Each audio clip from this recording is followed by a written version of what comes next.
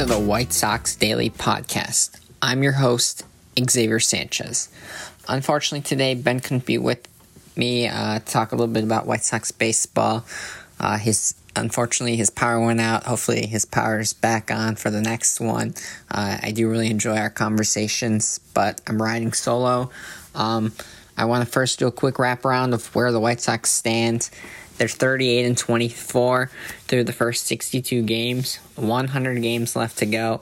It's going to be quite the ride. They are 6-4 in the last 10, winning streak of 1, and they're doing well. That run differential is still one of the best at plus 89. They're up 3. I think it's 3.5 games now. I was waiting for one more game to finish up, and it looks like it may or may not have. I'll update us in a sec. They're 25-11 at home, 13-13 on the road. They fare better versus 500 or worse teams, but that's okay.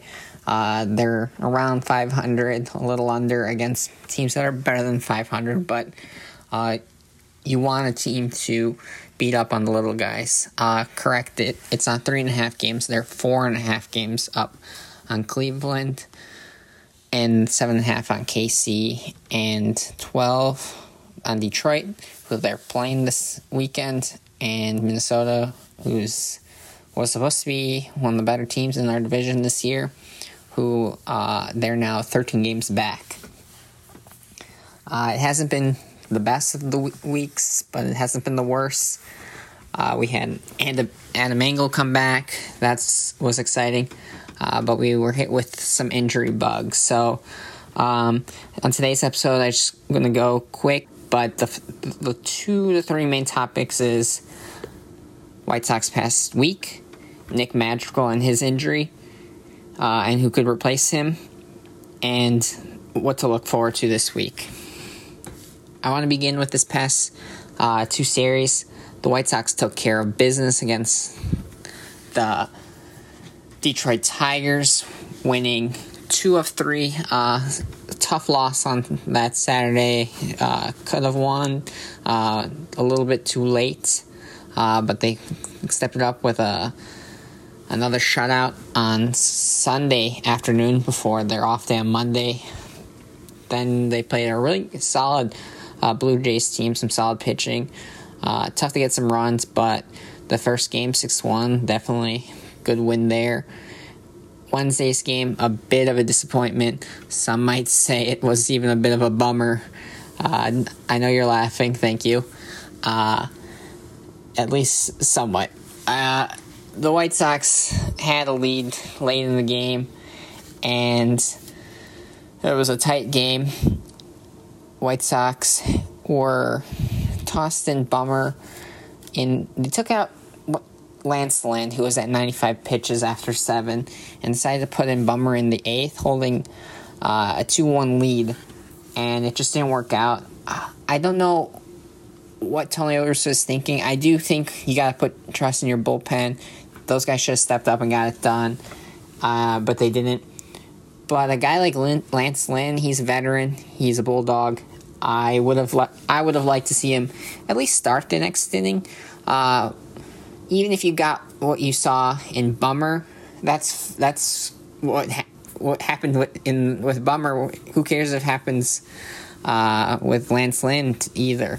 Let him toss to a batter, see how that goes, and if it doesn't look good, pull him. But 95 pitches, this guy has been a force all season long. His 1.23 ERA is the best in the majors right now, and he has continued to dominate teams. He has only one start that's below 5 innings pitched, and he has yet to give up more than 3 earned runs. Only one of his 11 starts, he's allowed 3 runs. The rest were 1, 0, or 2. And he'll give the long ball here and there, but I think most of Major League Baseball has seen their star pitchers have given up quite a few long balls this season. It's the way of the land this year. So, back to that Wednesday game. Unfortunately, They brought in, after Bummer, they brought in Hoyer, who allowed those inherited runners to score. That caused Bummer to get the loss and a blown save, his 5th of the season. So this has been quite a reoccurrence for him. He's got to just kind of figure it out, see what's not working, what he likes best. Foster, once again. It always seems like these guys, they're not bad. They had a great 2020, a slow start to 2021, but they've gone through short stretches where they look dominant, where they start to pull things together, but one bad outing has caused all their numbers to spike. So give it some time. I think they'll figure it out. And it's no big worry. The White Sox have plenty of guys. Starting pitchers are starting to go longer. Relieve some of the stress on the bullpen. And some of the bullpen guys are coming back. Hopefully Kopech soon. It looks like Garrett Crochet even got in there this week. And he looked phenomenal. 0.49 ERA. And the guy barely gets to pitch. Kind of a shameful to see that. Hopefully we see more of him. Tonight's game, I was waiting to do this till afterwards, heading into the next series. Beautiful all-around game, I thought. Keuchel goes 6, allowing 2 and 8 strikeouts. He's not been a strikeout pitcher since joining the Sox, but he found it tonight. Usually it's ground. He induces a lot of ground balls. Marshall, clean inning. He needed one of those. Hoyer, after the rough evening the day before, go scoreless, hitless, walkless, also strikeoutless, but he gets the job done. And our guy Liam Hendriks comes in with a clean save. He's now has 16. I think that's an MLB lead. I'm just gonna check one last time to confirm that is the case. It's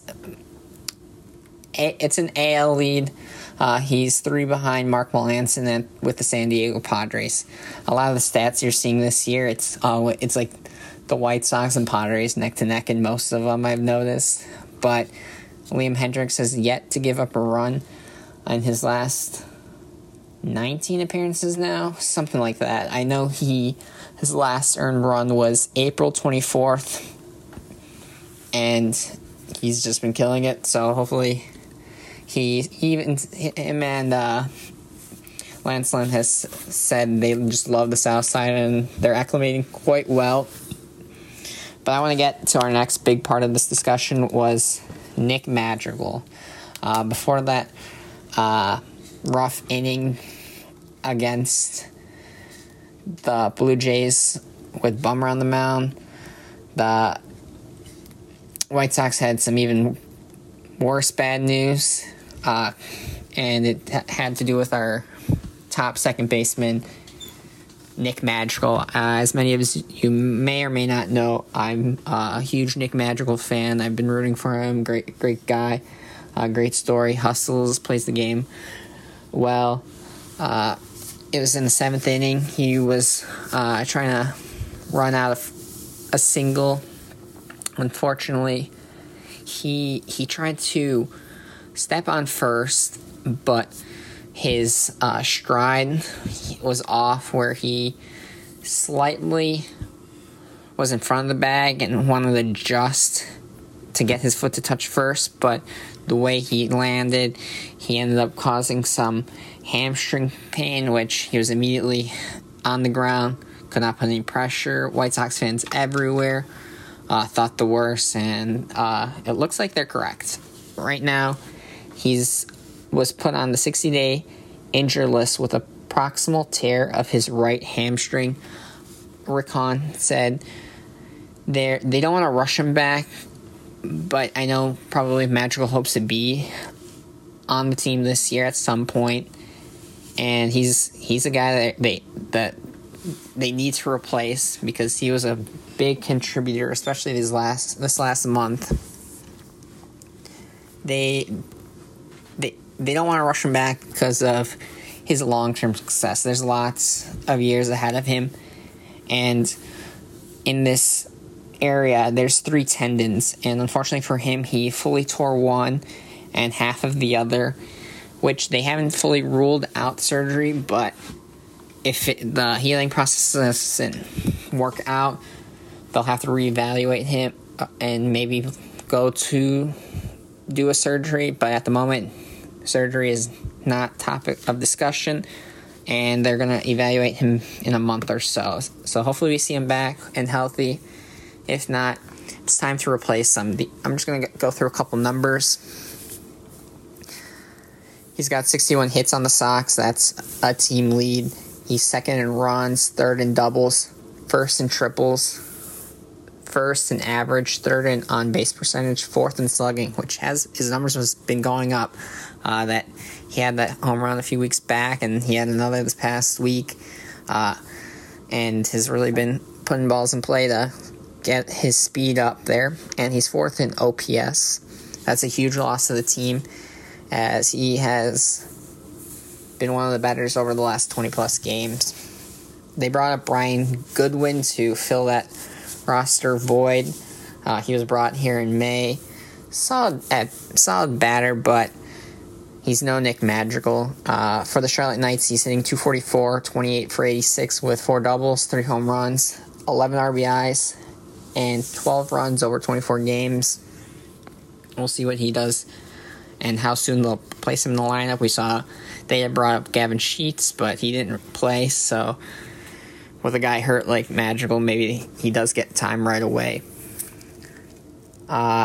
With Madrigal being out, it kind of forces the White Sox once again to decide, are we bringing guys in?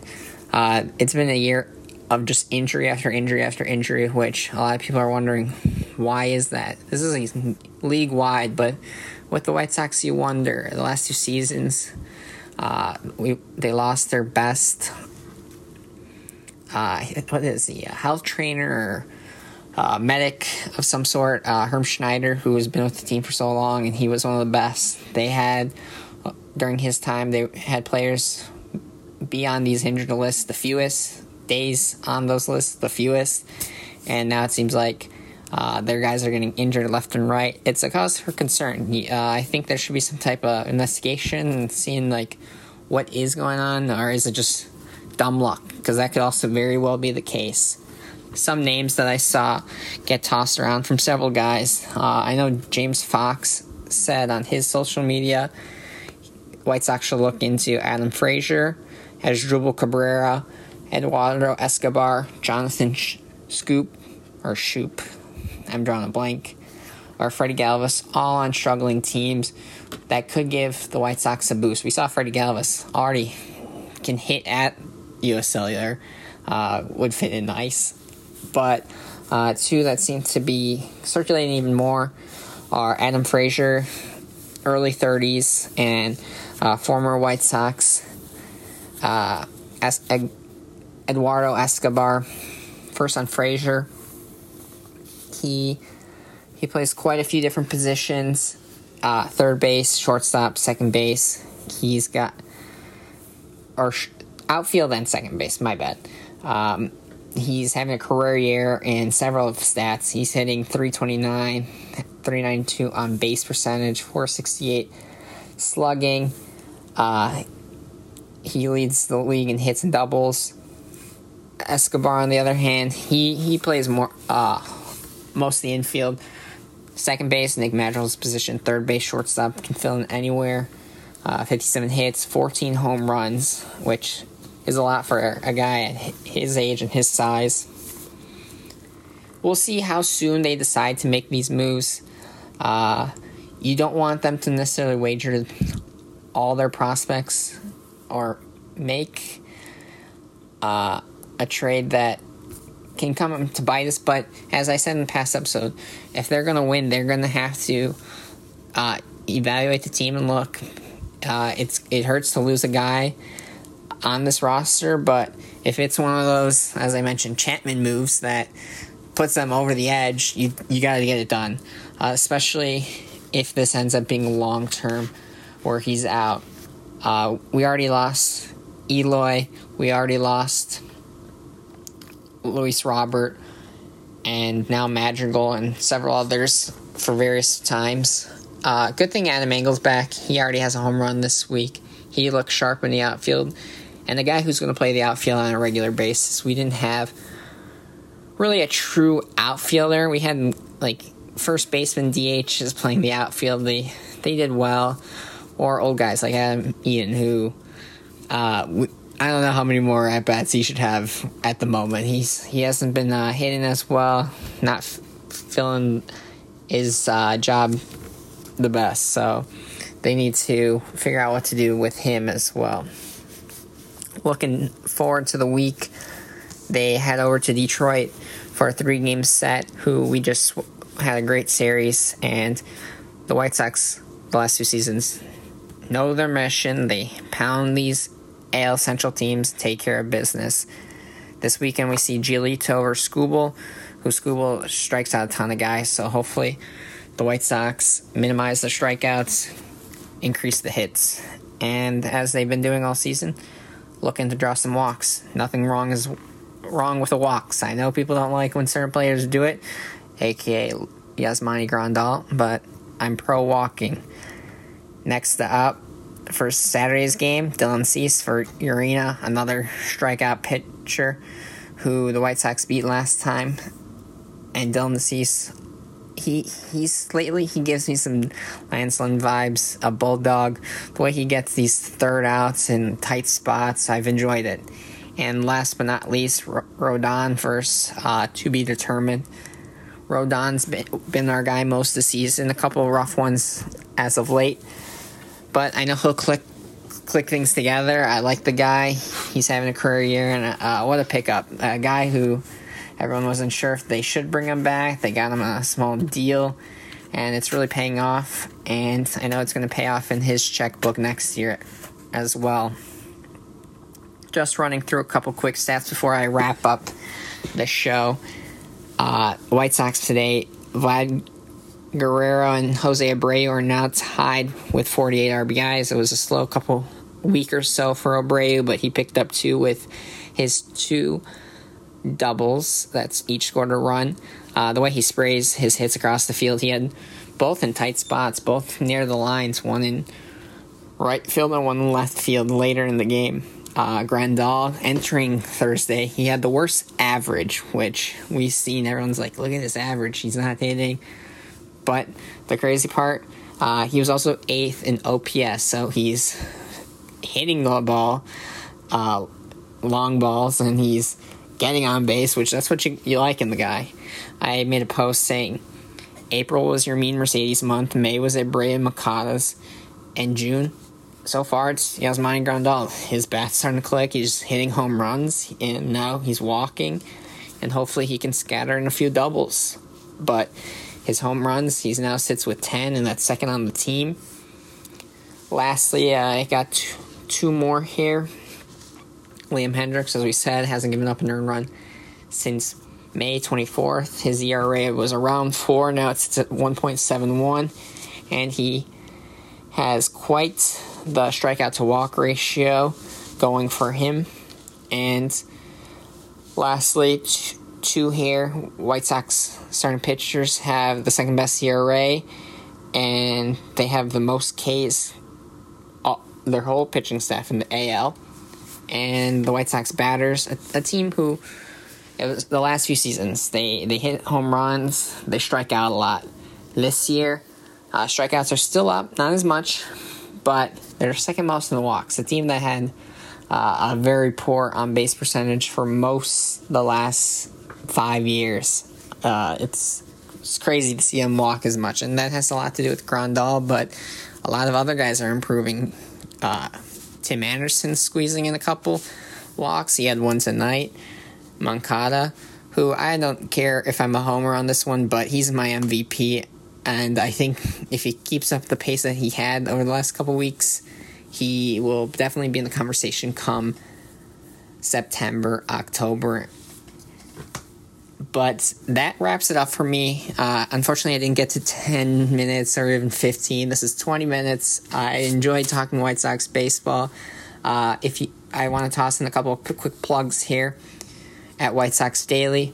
We're always looking for people to subscribe to our content. Either follow us on our social media. We're on Twitter and Facebook. We have our website, check us out there. Feel free to become subscribers and help us help you get the best content out. And lastly, I want to promote my last interview I just did for the White Sox Daily Podcast with right-hand pitcher Luke Schilling. That one was a great story. Someone who got cut by the White Sox because of the pandemic, now having a wonderful season with the Winston-Salem Dash. You can find that wherever you get your podcasts, or you can also find it on our White Sox Daily website. So once again, thank you for listening to the White Sox Daily Podcast, and go White Sox.